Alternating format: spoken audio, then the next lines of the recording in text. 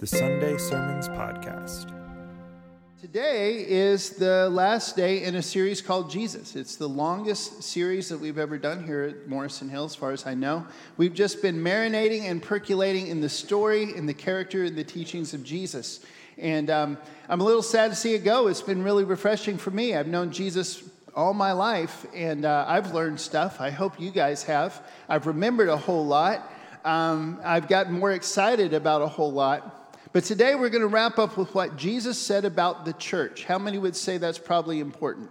Amen. It's pretty important. Here's something I've noticed.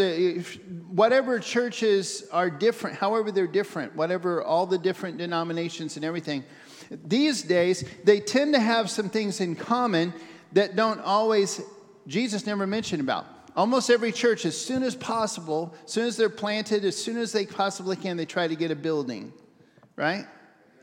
And there's several other things like that Jesus himself just never said. And it doesn't make them right or wrong. It's just, I think the things that Jesus talked about are probably the most important things that we need to focus on. Would you agree with me on that? Is that fair? So that's what we're going to look at is, again, one more time, what Jesus himself said about this body of believers that he wanted to create, and also what his first followers looked at, how they understood that and applied that. And we're going to try and take whatever we possibly can out of their example. Here we go back into Matthew chapter 16.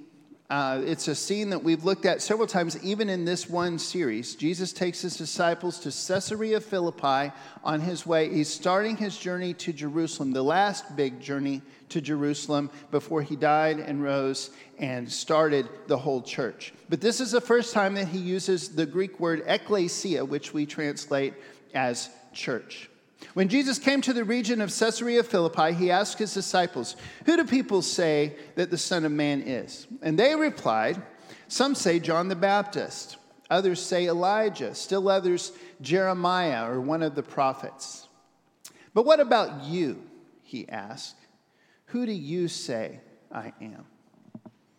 We could just marinate here for a long time. That's always the question that Jesus asks each one of us. That's really what it comes down to. You as an individual, you as any kind of close relationship that you're in, you as a church, us together as a church, us as part of the global body of Christ. Who do you say Jesus is? That's what you're going to act on. That's what you're going to do. It's always the question he asks. But of course, Simon Peter answers. And Simon Peter, I love this guy. He's so fun, and we always joke about him because he's all over the place. How many know somebody like Simon Peter? He's always the first one to say something out loud. He's always the loudest person in the room. Sometimes he's right, sometimes he's wrong. I told you there'd be a shout out. I'm just kidding.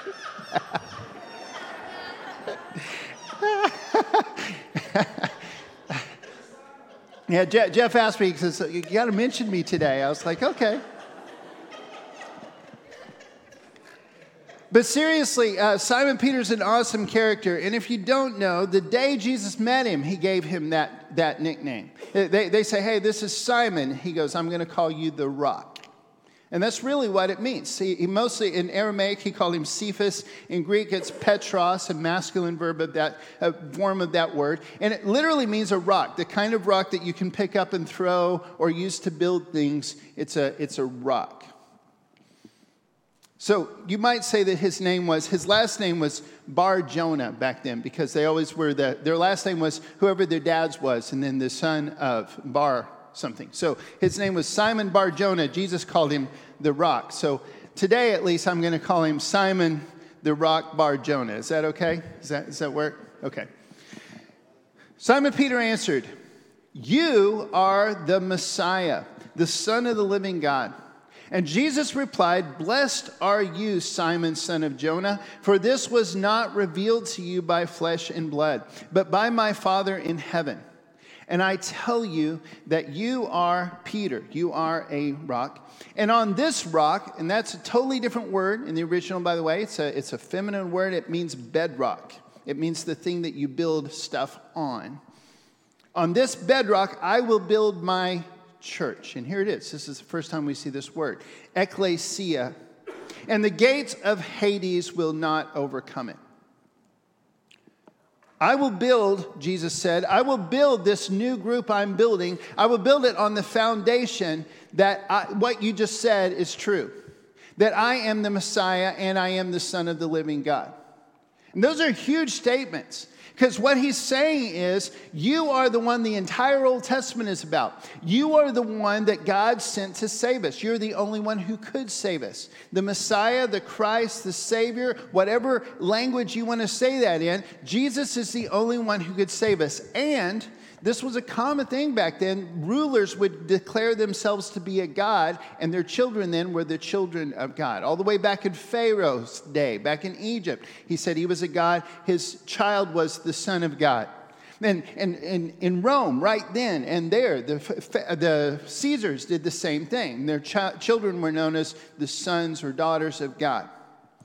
But listen what Peter is saying here. He says, you are the Messiah, and you are the Son of the living God. And Jesus says, ding, ding, ding, yes. And that's the foundation of everything I'm about to do here. Are we tracking so far? And if you miss the rest of this series, this has been unmistakable in every single part of Jesus' ministry.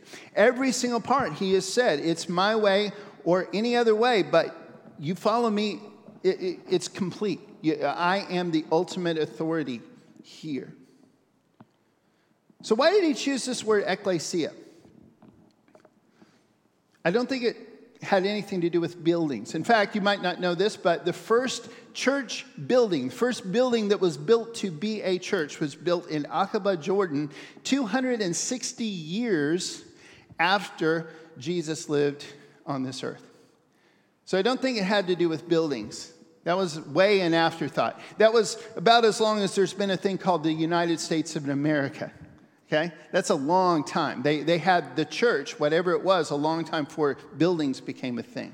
In fact, we've got a sister congregation in Knoxville that's called The Way, and named after, you'll see in a second, I love this, and they're growing so fast, they still don't have a building. They've been together for almost a year now. They still don't have a building, but they're growing and thriving, and they're good. They met on a farm last week. It's a cool thing. If, in light of everything else Jesus said about what he wanted his people to be, I really like Michael Frost and Alan Hirsch's definition of God's people. He said that we are the sent people of God. Does that sound right to you guys based on the stuff we've been through together recently? But again, let's look at this word. The two times that Jesus himself used the word ecclesia, I think it's important that we look at both of those. Because what he's telling us is, one, on top of all the other stuff, that what this body needs to do is we unite and we reunite in him. We unite in him in that where we find our unity, the bottom line of everything for all of us has to be that Jesus is the Christ and the Son of the living God. And we can all kind of disagree about a couple different things. We can misunderstand a couple things. We can all understand and really just not even know about certain things. But if we can agree on that and agree to build his kingdom together, somehow or another we've got a chance. Are you with me in this? And that's always it. We unite in Jesus. And then when necessary, we also reunite with Jesus. Let me talk about that word for just a second, because there were a bunch of Greek words that meant gathering, family, team, organization. There were a whole bunch of different words, but he chose ecclesia. Let me tell you about the word ecclesia. Etymologically, as in like the study of words, like this prefix came from here and this suffix came from here, and so we could blah, blah, blah. Anybody into etymology? Yeah, I thought. There's one. Thank you. Yeah, this is for you. From just studying all that kind of stuff, you can get that word means the called out ones. And that goes really perfectly with all the other stuff that Jesus said. We're a holy nation, a people belonging to God, a people set aside to be priests and kings in this world that help others connect, help others connect to Jesus. All of that matters. But the ecclesia was already a thing. 300 years earlier, we'll get to that in a second. It had been around for 300 years. I'll just throw that out there and let's keep going what Jesus said about it. Here's the second time he used the word ecclesia. If your brother or sister sins, go and point out their fault just between the two of you. If they listen to you, you've won them over. But if they will not listen, take one or two others along so that, quote, every matter may be established by the testimony of 2 or 3 witnesses. I love this. I've actually referred to this several times even in this series. Matthew 18 is how Jesus taught us to resolve conflict. And where he's quoting here, he's quoting a bunch of places in the Old Testament that said if you're going to resolve a conflict, there needs to be 2 or 3 witnesses, or it doesn't even count as anything. He's quoting that. But he adds something before that. And listen, brothers and sisters, if we did this one thing, even if you didn't believe in Jesus, if you did this one thing, it had solved most of the conflicts in the world before they ever got to be a thing. He says, if your brother or sister sins, go and point out their fault just between the two of you. If they listen to you, you have won them over. If we started with that every single time, it would change so much in your home, in your friendships, in your workplace, in the church, in the nation, everywhere. Whenever we start by talking it up and how lame this other person is and how bad they are and how upset we are and how offended we are, how wrong they are and how right we are, when we start there, it just complicates the whole thing. He continues, though, and here's where we see him use this word. If they refuse to listen, tell it to the church. And if they refuse to listen even to the church, treat them as you would a pagan or a tax collector. Now, there wasn't anything that looks like what we'd call a church even in existence at all at this point. This is Jesus walking around homeless with a bunch of his friends, telling people the bottom line stuff before anybody ever followed it. There's no buildings, there's no religion, there's no ceremonies, there's nothing. There's just Jesus and his followers. So what is this? Why did he use this word? Well, the ecclesia 300 years earlier it was an idea that was created in Greece, Athens, Greece. The ecclesia was a group of people that were equal representatives that helped lead their community. Instead of just the elite in their communities getting all the power, they decided to have a group where everybody was invited. And on certain days, everybody could come and everybody could share their ideas and they would work together for the betterment of their community. And then that became so popular, they outgrew the first place that they were. If they started having to meet in a theater that seated thousands and thousands, you can go back, that is the theater where they met back then in Athens, Greece. And then even after Greece itself was taken over and Rome conquered, and that was the world that Jesus lived in, this idea of ecclesia was still around. What it meant to them in that day was there's a group where everybody can be part of it. How much money you made or who your daddy or mommy was doesn't really matter at all. Anybody can be part of it if you're trying to work together to make the world a better place. But if you want to be part of it, this was the other side of the ecclesia coin, there's some responsibility involved. You don't just get together. You're not just there to enjoy a program like other things that happened in that theater. If you were part of the ecclesia, you had a job to do. You were accepting responsibility as part of this community. And that idea still remained even in the time of Rome, even though the Greek version of it had gone centuries ago. And this is the word, brothers and sisters, this is the word that Jesus chose to talk about the group he was going to put together. The group that was going to embody all of those things. Again, Michael Frost and Alan Hirsch, I like the way that they just make this as clear as possible. An ecclesia was a gathering of wise community leaders brought together by their common vision for the harmony and well-being of the wider community. And again, it's always a mistake to take one verse or one passage, one idea, one name in the Bible and build your whole theology about that one idea. That's backwards. This idea has to fit into everything else we know about Jesus, everything else we know about his vision for his people and for life and for eternity. Does that make sense? But in the context of all the other stuff he said, when we gather, say it with me if you would, 3 words. We gather purposefully. Say it one more time. We gather purposefully. When we gather together, it's not to watch a show. It's not to just be nostalgic and remember some really cool things that Jesus said or somebody else said that we thought was really cool. We get together, and getting together, we are taking responsibility. We are celebrating together that everybody's invited, but everybody's invited to accept that Jesus is the Christ, the Son of the living God, and that we're trying to figure out how to make the world a better place in His name together. We gather purposefully. We figure out here somehow every time we get together how we're going to offer healing and forgiveness and really true brand new beginnings to the people around us and to each other. We figure out how we're going to practice relentless and intentional good outside of these walls as well as inside of these walls. We gather with intention. That's why the early church was not known for a long time as Christians or even the word church. That came later. They were called the Way, or the followers of the Way. In other words, they lived the way that Jesus Christ, who said that He was the way, told them to live. It was a movement. It was something that transcended culture and ideas and empires and everything else. It transcended everything because they were all about the things that Jesus was all about. And here's the thing. When we are like that, we are a church. When we're not, I'm not sure what we are, but we're not what Jesus would call a church. And that's why we're constantly having to measure whatever we are at any given moment against that. That is the standard, not what I think is cool, what you think is cool, what you like about this church or that church or this church.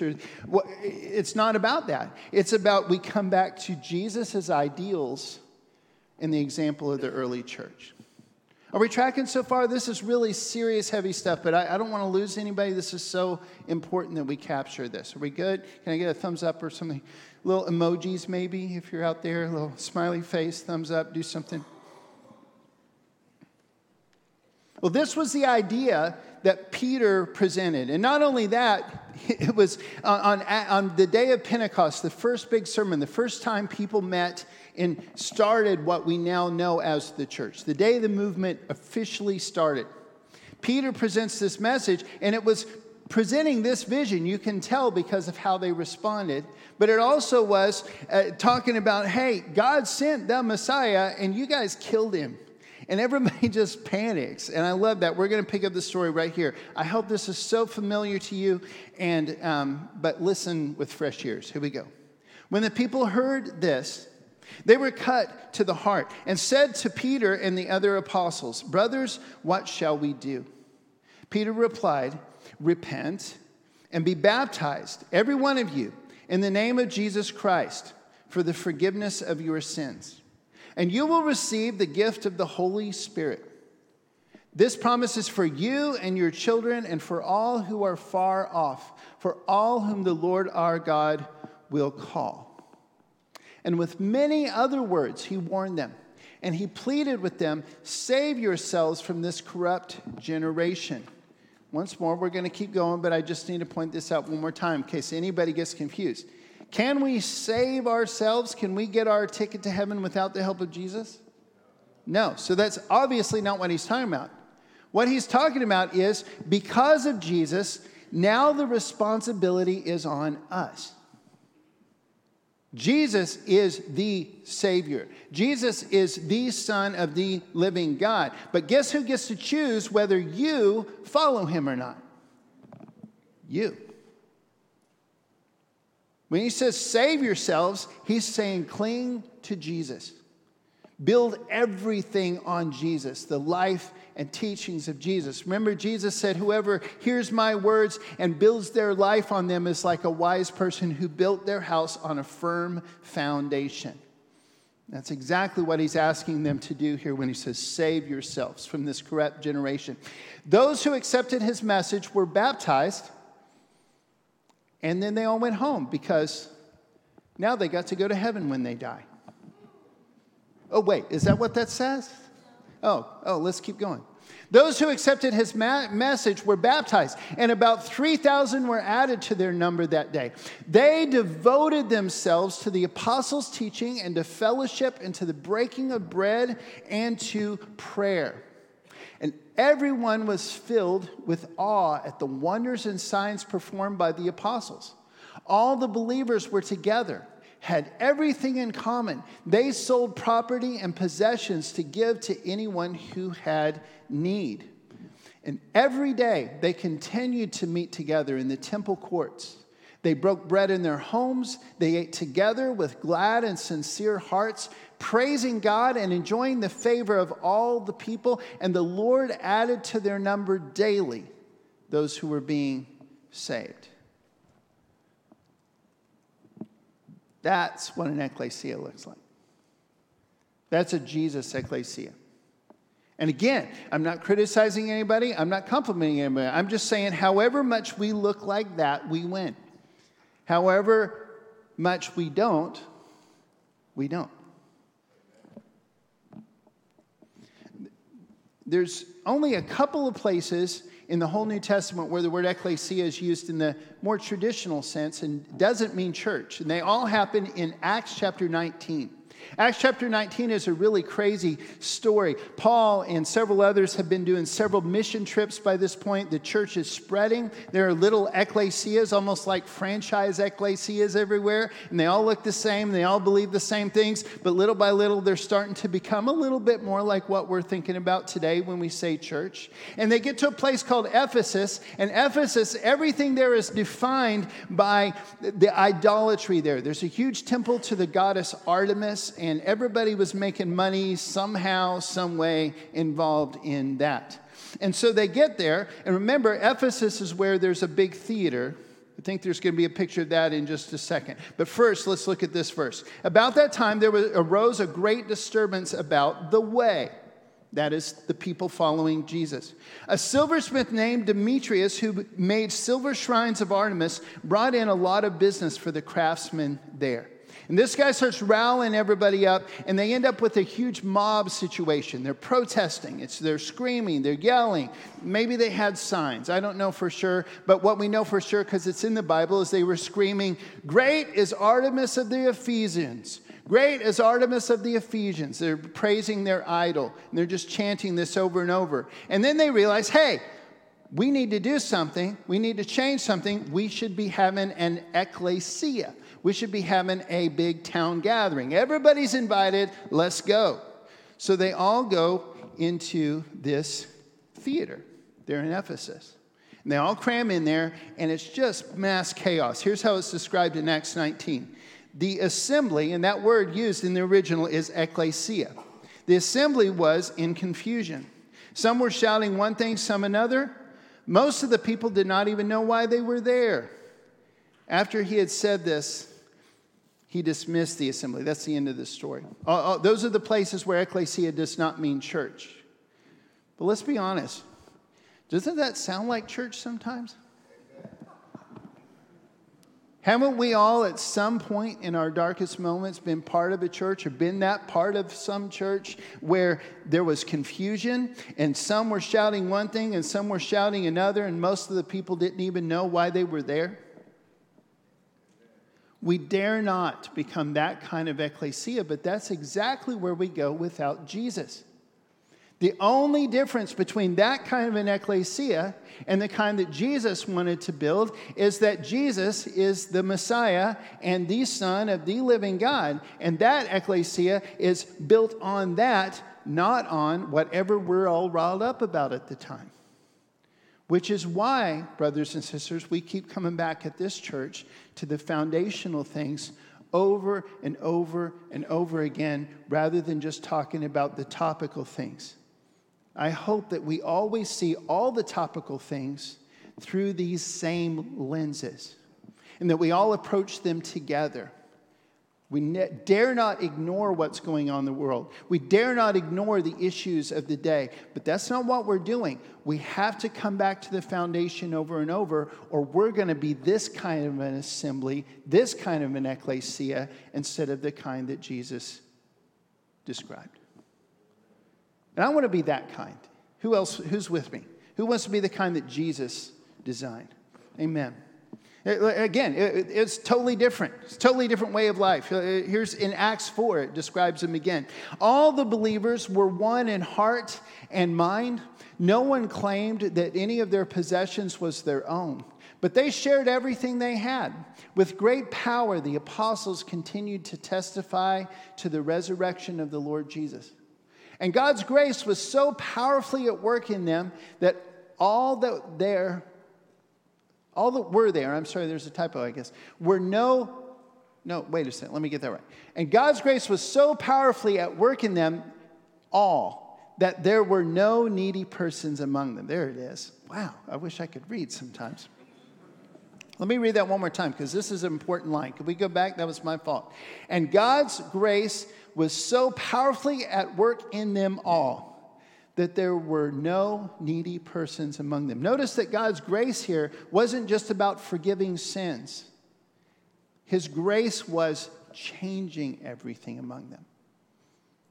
For from time to time, those who owned land or houses sold them, brought the money from the sales and put it at the apostles' feet, and it was distributed to anyone who had need. Joseph, a Levite from Cyprus, whom the apostles called Barnabas, which means son of encouragement, sold a field he owned and brought the money and put it at the apostles' feet. It's a wonderful, beautiful moment. Didn't take very long for that to get corrupted. The next chapter is the next time we see the word ecclesia used. And it says, great fear seized the whole church, all who heard about these events. Because two people tried to cheat the church, and God struck them dead. Ananias and Sapphira, crazy story. Acts chapter 5, if you want to read that one. It happens a couple more times. By Acts chapter 8, it's starting to refer to the global church and the individual churches. Saul approved of their killing him, that's Stephen. On that day, a great persecution broke out against the church in Jerusalem. Saul began to destroy the church, the global community of Jesus. Going from house to house, he dragged off both men and women and put them in prison. And those who had been scattered preached the word wherever they went. And once again, we see whether they're doing it on purpose or by accident because of the persecution, what makes them the church is they're living out what Jesus told them to do. Because remember, Jesus' last words to them were, go into all the world. Make disciples of all the nations, baptizing them in the name of the Father, the Son, and the Holy Spirit, and teaching them to obey all of the things that I have commanded. And I will be with you always to the end of the age.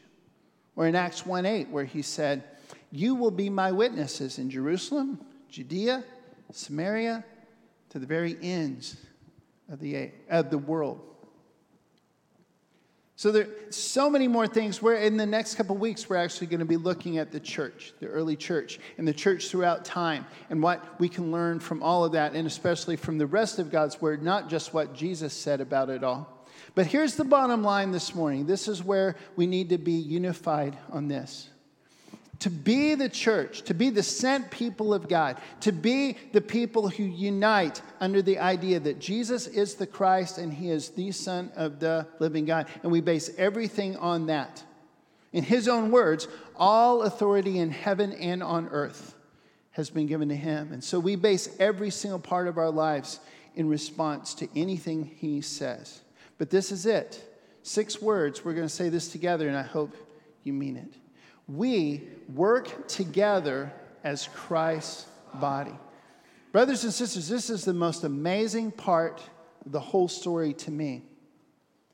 It's hard for me to understand that God would become human for a while. It's hard for me to understand how that happened. I've got so many questions, and it's going to take eternity for me to get them all answered.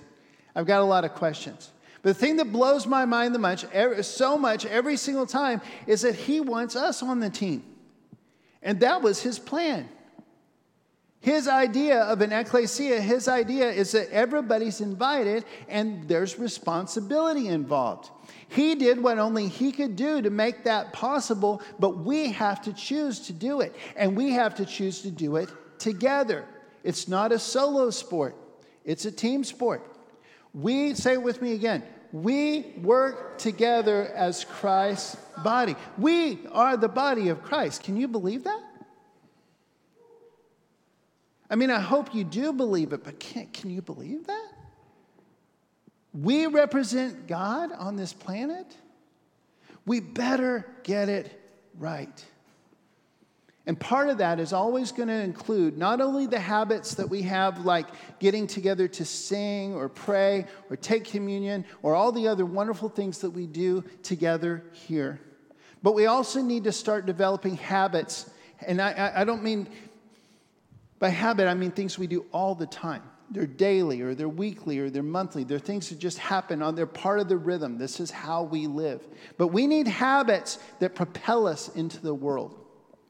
I'll be sharing some great ideas from Michael Frost in the next couple of weeks about how to do that. Some ideas, some new habits we might try. Some ways to try to bring all of this stuff into 2022 America. And how could we do that? Hopefully, at least it'll give you some ideas. Next week, we have our ministry fair. It's now a biannual one. It's twice a year now because this is becoming part of the rhythm of our church. And I'm asking you not just to try to sign up or kind of sneak by the tables like sometimes happens. I'm asking you to pray this week about where God wants you involved. Not everybody in the church needs to be on the worship team or the communion prep team or the whatever other team. We don't need everybody just to expand those teams. But somehow or another, every one of you, please hear me in this, every single one of you is here for a reason. Every single one of you has the dreams and the ideas and the talents and the gifts and the resources and the relationships that you do because God has something for you to do. Maybe we need some more ministries created instead of you join one next week. I'd like you to pray about that. Maybe some of you know about some needs in our community that aren't being met, and you're the one that can help us start meeting them. Instead of try to add that to the ministry job list of some other existing ministry we already had. But as a church, this is it. We work together as Christ's body. That means everybody does something. Everybody does something. A couple years ago, my dad accidentally cut off just a couple of his fingers. It still messes him up. He does really, really great. He just got this much of his body. It still messes him up almost every day. He's had to compensate and learn all different ways to do as well as he does with just that little bit. We need every single one of you guys. Every single one. And when we gather with responsibility. We gather with purpose. So here we are. We're at the end of this whole Jesus thing. I just want to remind you one last time. This is what Jesus promised. He said, all the other people are thieves. All the other answers, especially the devil, but he said pretty much anybody but him are thieves. They come to steal and kill or destroy. But he says, I have come that you might have life to the full. And he described a relationship with the people that would be his people that was like a shepherd and sheep. And he said, my sheep know my voice. They hear me. I lead them out. I take them around. I bring them home. I keep them safe. I'm the gate. I'm the thing that protects them. And I'm the shepherd that leads them. That's why we've been spending so much time just marinating in Jesus himself. Because that's the dream. And that's got to be the foundation. And that's got to be the bedrock that we build everything else on. And if it is, there's so much hope. More hope than there ever could be imagined. And if not, there's no hope at all. Our hope is in Jesus because he is the Messiah. And he is the Son of the living God. I don't know how the shepherd's trying to lead you today, but whatever he's telling you, would you walk hard and fast in that direction as we stand and sing together?